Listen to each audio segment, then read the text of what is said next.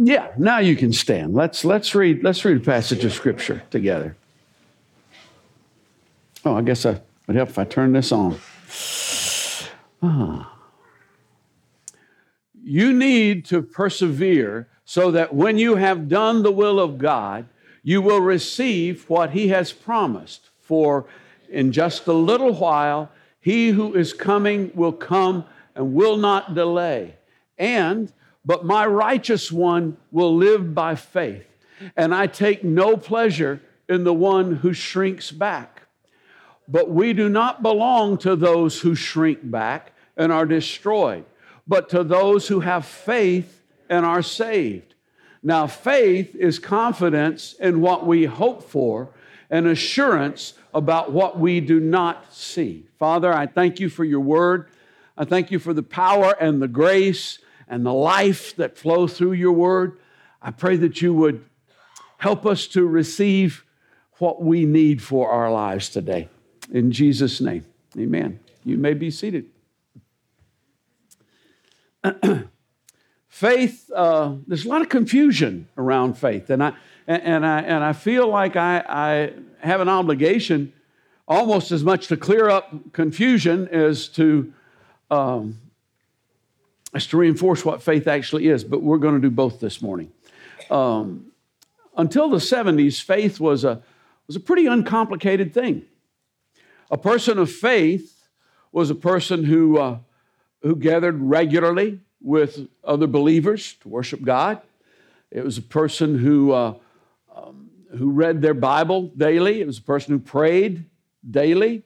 It was a person who tithed, a person who testified, who felt like it was part of their obligation to tell people about Jesus and to tell people what God has done in their lives. It was a person who considered God and what His will would be for every area of their lives. Now, nobody batted 1,000, okay, so there was a lot of imperfect people of faith out there, and me being one of them, but it was a simple concept. That was basically what it was.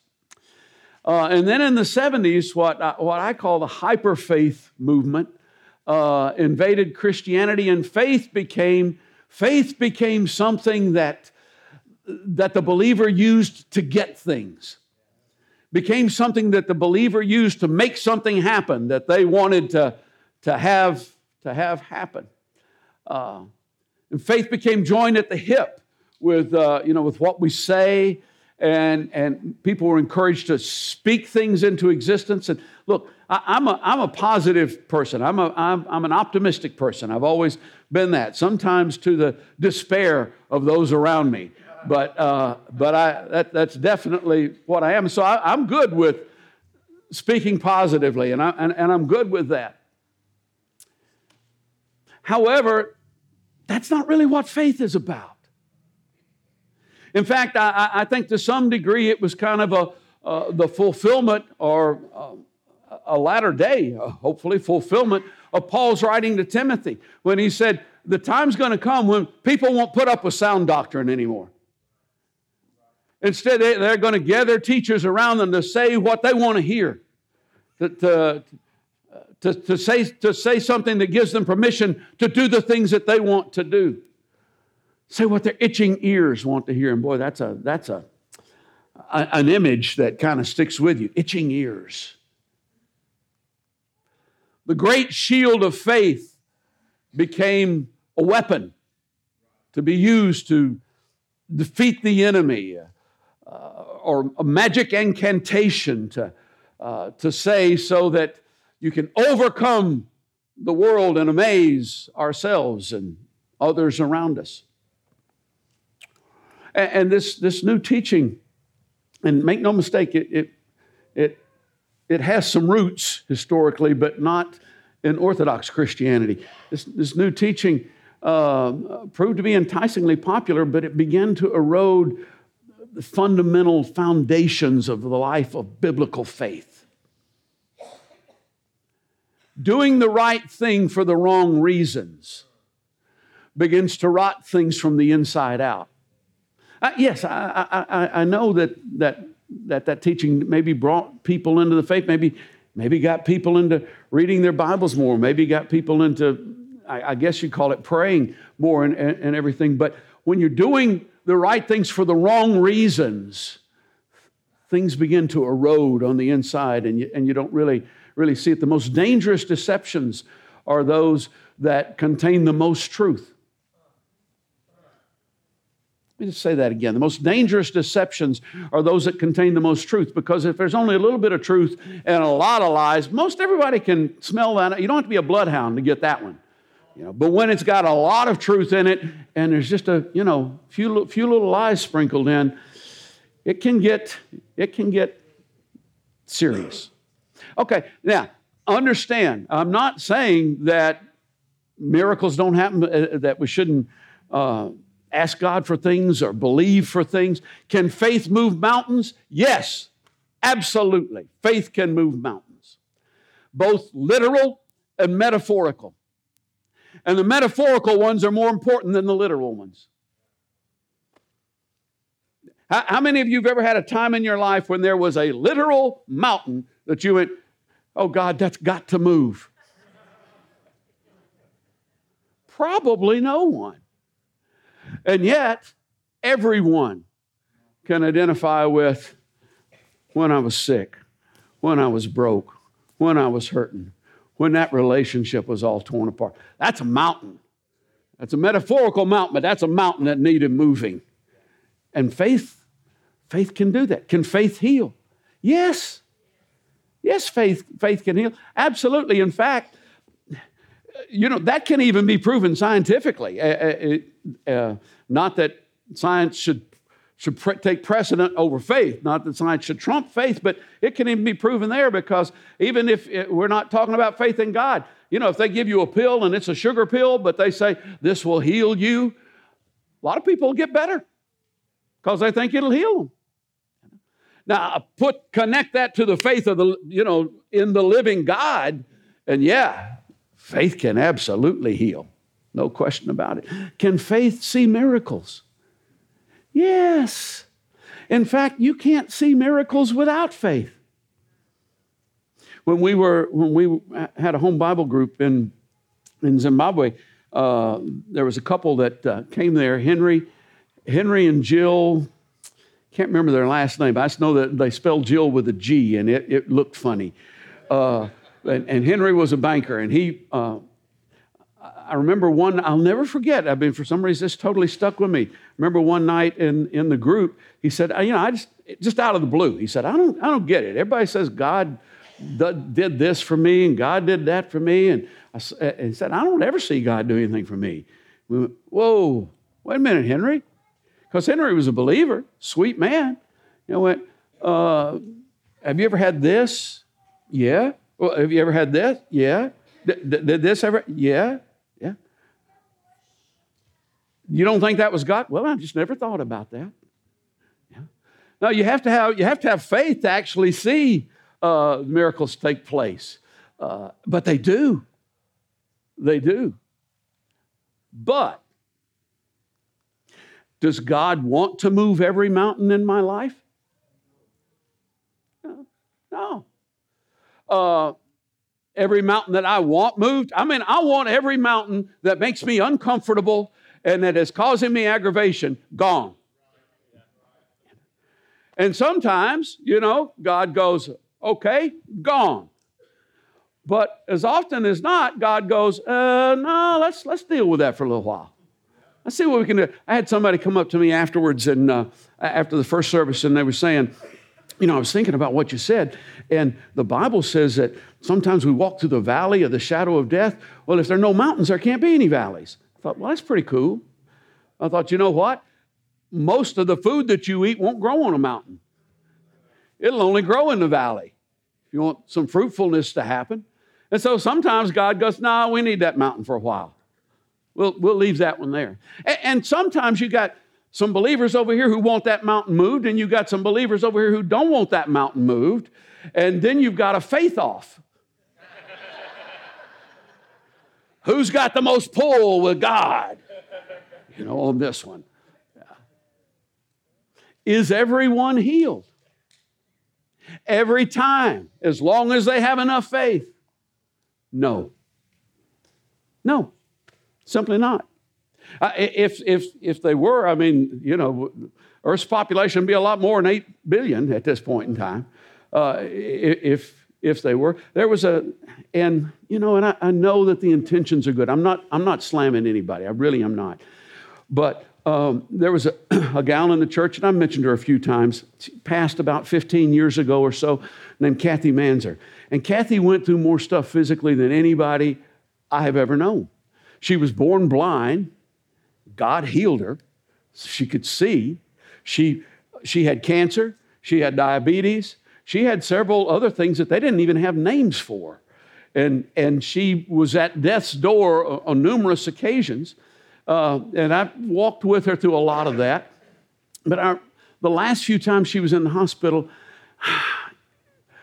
she would have these friends who would come to her and basically go, Kathy, if you had enough faith, you could get out of that bed and walk right now. And I just wanted to smack them.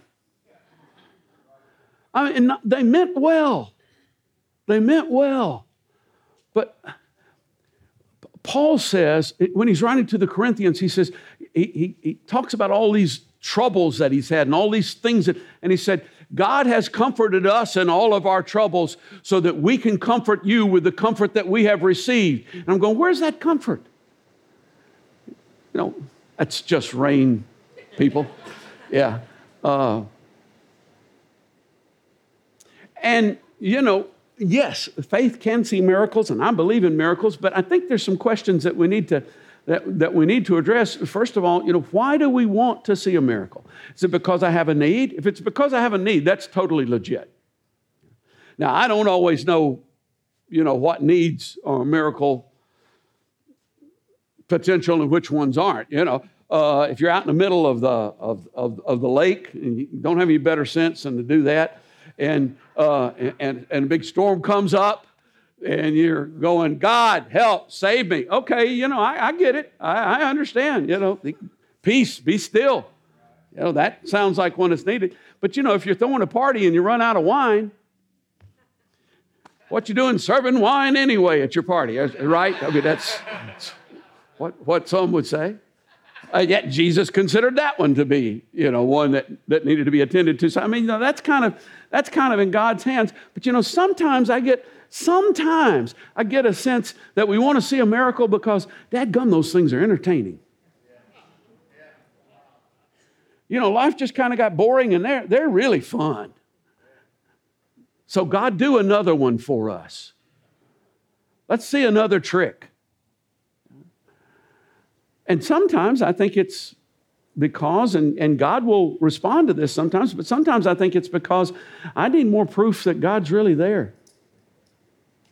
So let me ask you this. Who has more faith?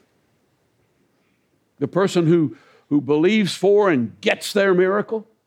Or the person who believes for and doesn't get their miracle, but still believes in the love and grace and power of Almighty God, their Father?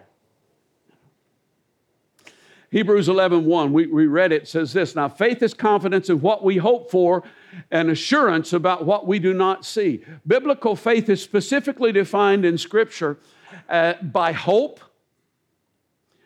and by the invisible.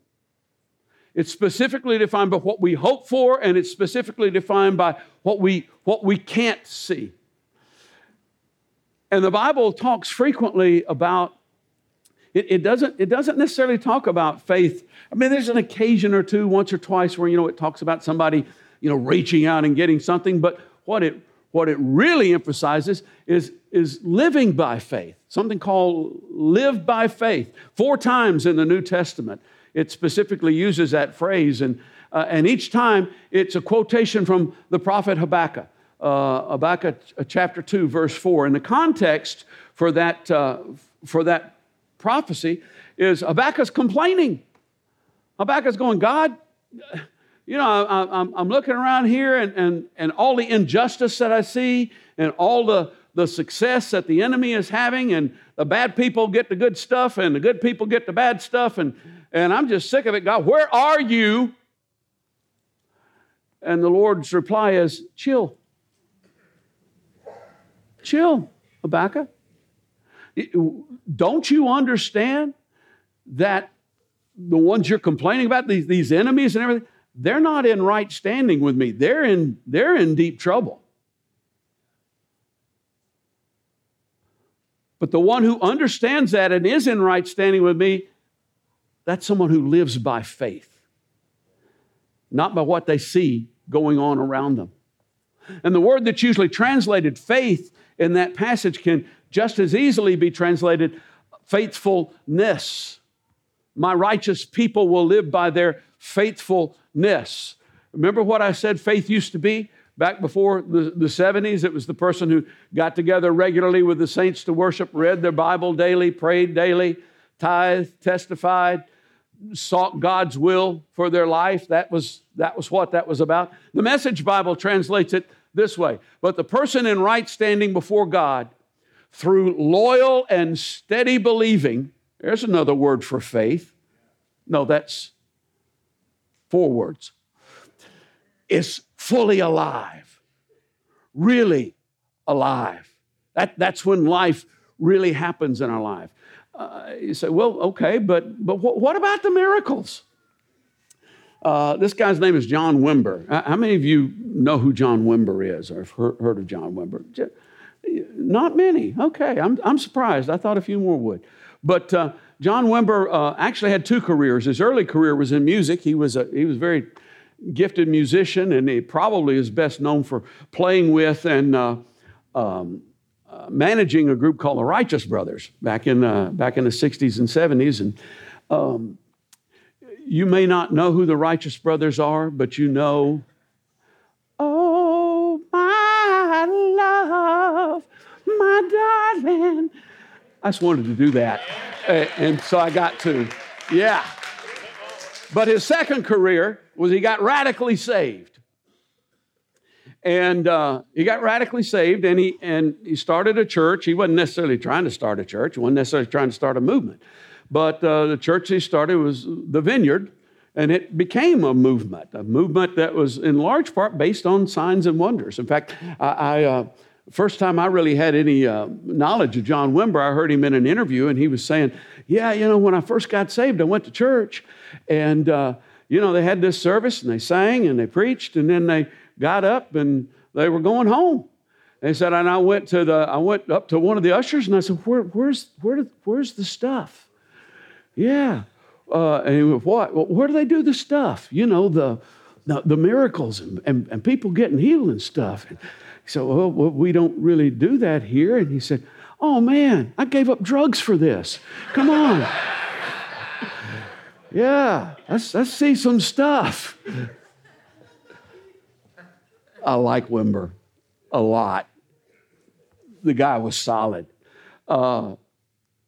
Even though he was a good man.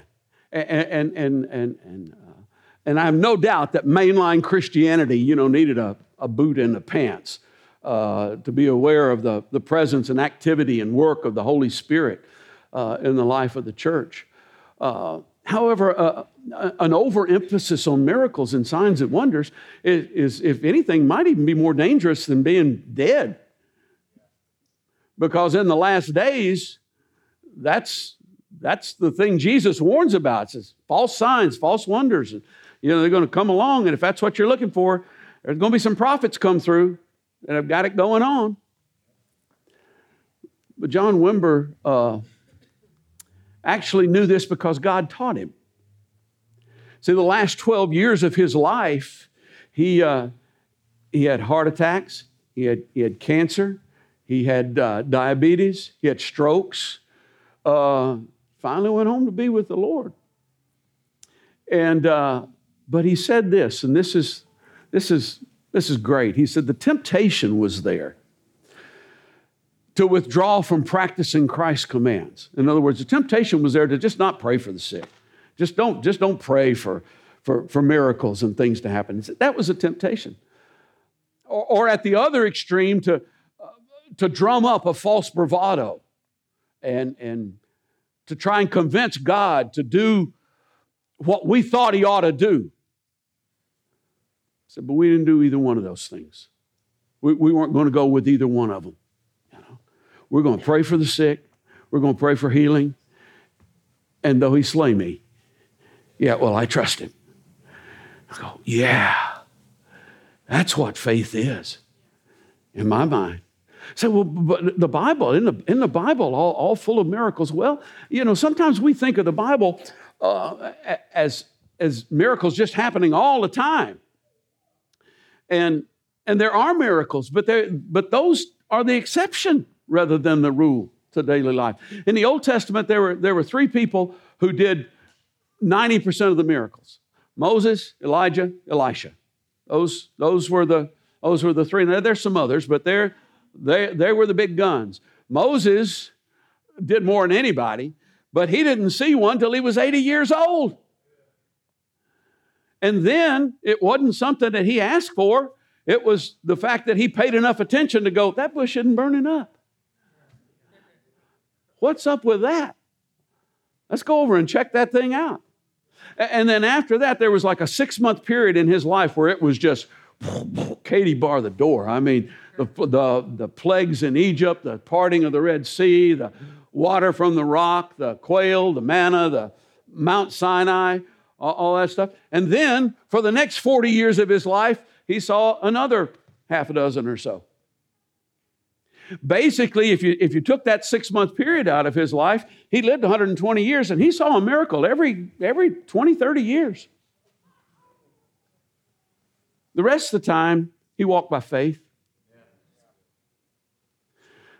Elijah performed 7 miracles in his lifetime. There were some biggies. I mean, there was some heavy-duty stuff, but 7. I don't know how long he lived, but it wasn't like every day this is going on. He had to walk by faith for some times. And he even had to go through a few valleys, maybe even to the point of going, God, I'm the last one that's left. Just go ahead and take me out. And God goes, oh, shut up. You're not the last one who's left.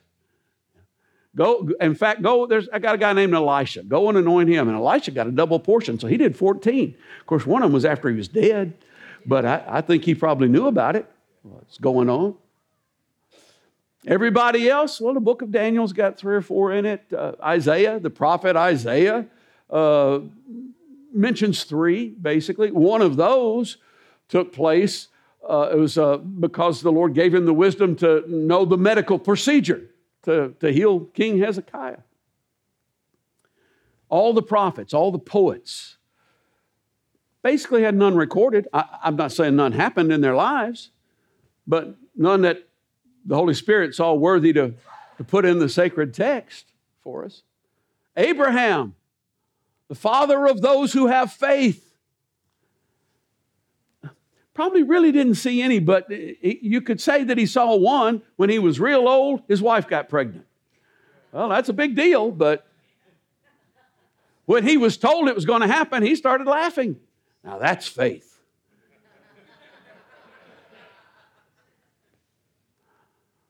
Now, the New Testament, obviously the apostles did a lot of miracles, but even they had regular lives. I don't know if I did that but it helped me. Yeah, even they had regular lives. They had Mondays and Tuesdays and Wednesdays and Thursdays and Fridays in their week as well, just like we do. Jesus, of course, was the exception. But hey, 3-year period out of a 33-year life is where we get what's recorded of his miracles. We don't know if any of them happened during the other 30 years. He had Mondays and Tuesdays and Wednesdays as well. And some people say, well, Jesus said over in John 14, very truly I tell you, whoever believes in me will do the works that I've been doing, and they will do even greater things than these because I'm going to the Father. Yeah, it says works. Which is a greater work, turning water into wine or going to the cross and laying down your life?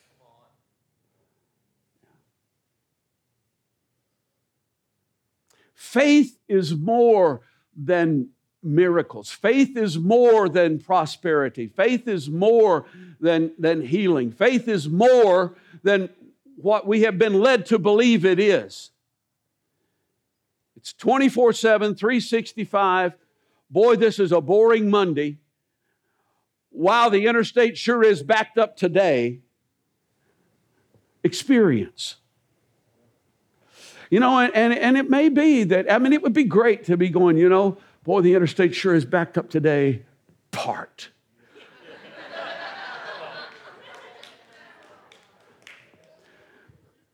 But it may be that God goes, yeah, the interstate sure is backed up. They turn off the radio. I got something to say. Ephesians 6:16 says, in addition to this, take up the shield of faith with which you can extinguish all the flaming arrows of the evil one. Faith doesn't keep the flaming arrows from coming, but it'll stop those suckers if you know how to use it. I mean, you know, it's got to be... You got to have one frustrated devil who's trying to attack somebody who knows how to use a shield of faith in their life and use it properly. And few have ever faced the flaming arrows that Job faced. But, you know, John Wimber wasn't the first one to say, though he slay me, yet will I trust him. Okay, quickly. Hebrews 11, the Faith Hall of Fame. If you hadn't read it, you need to read it. It's a great chapter, and it kind of lists the heroes of faith, if you will. The first 7 mentioned didn't see any miracles. At least none that the Bible recorded. You know, Noah, I guess you could say it was a miracle. He built a boat. He saw it was raining. It's raining now. And then you get Moses and you get Jericho, and yeah, that's miracles. Yeah, stuff happening there. And then the next 7 didn't really see any miracles either. And then it goes on to add all the prophets. But this is what happened. Verses 33 through 35 tells us what happened. They conquered kingdoms, administered justice, gained what was promised. They shut the mouths of lions. They quenched the fury of the flames. They escaped the edge of the sword. Their weakness was turned into strength. They became powerful in battle. They routed foreign armies. Women received back their dead, raised to life again. I don't know why men don't get that to happen, but well, I do too, because, well, never mind. I was going to say, you know, if you want a strong church, get a bunch of women in it. It should be, if you have a bunch of men, you can have a strong church, and we got a bunch of men.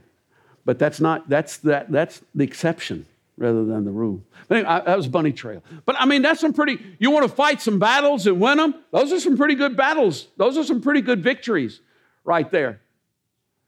But you know what? That's not even the best stuff.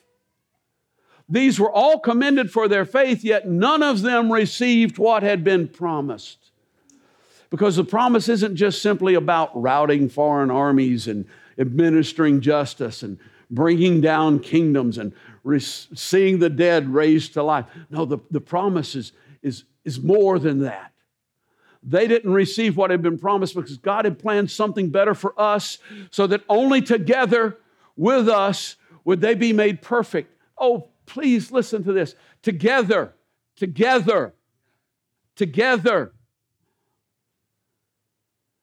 It's not a matter of, well, I believe in Jesus, I just don't want to hang out with any Christians. Well, you're just a wuss. You know, go hang out with some Christians. Some of them are nasty people, and they need you, and you need to deal with them in your life. You just want it too easy. You know? Faith starts with the faith. And the faith is not just about me. The faith is about a community stretching back to Abel and going all the way into eternity beyond where we can possibly see right now. So Hebrews 12:1, and God didn't put those numbers there. This is a continuation. Therefore, since we are surrounded by such a great cloud of witnesses, let us throw off everything that hinders and the sin that so easily entangles. You got things in your life that are hindering. You got sin that easily entangles. Maybe you need to have a greater awareness of the cloud of witnesses. Maybe you need to have a greater awareness of the place that you occupy in the kingdom of God. The sin that so easily entangles us, and let us with perseverance run the race that is marked out before us. Perseverance. Yeah. We have this cultural disease that makes us feeble in perseverance. We want this and we want that and we want it now. And you know, hey, I've waited 3 weeks and I haven't been promoted in this job yet. And you know it's true. I know this food isn't good for me, but you know, it'd take me a half an hour to cook some food. That's good, wasn't it? Yeah. And so we've got this, but faith cannot be divorced from perseverance. They belong together. Is Chris Mincy still in here? Most of you know Chris, and there he is. Yeah, and Chris was 11. Yeah, give him a hand. Chris was 11. When I came here, they said he wasn't going to live to be 16. He's an old man now. He's 40. He's over the hill. And almost every Sunday, you see him down here being prayed for healing. It's perseverance. Perseverance. I don't know how many times I've prayed for his knee. You know? Well, I guess I just don't have enough faith or something, because apparently it hasn't been healed yet. But you know what? He's got faith, so let's pray again. Let's do it again. Let's run with perseverance. So how do we do that? It's easy. It's simple. We fix our eyes on Jesus, the author and finisher of our faith. A little humility. Can somebody say humility? We get our eyes off ourselves. We get our eyes off of our surroundings and the things that we get our eyes off of comparing ourselves with somebody else, and we put them on the author and the finisher of our faith, who for the joy that was set before him endured the cross, despised the shame, and then sat down at the right hand of God. We have no idea how great the promise actually is that he has for us. In fact, the scripture says, eyes not seen, ears not heard, it hasn't entered into the mind of mankind what God has prepared for those who love him. It says, consider him so that you won't grow weary and lose heart. We read it. You need to persevere so that when you've done the will of God, you will receive what he's promised, because he's coming. He is coming. He won't delay. He won't be late. It will be on time. And in the meantime, yeah, we'll get some miracles every night. We'll get some miraculous healings. We'll get some. But live by faith. Persevere.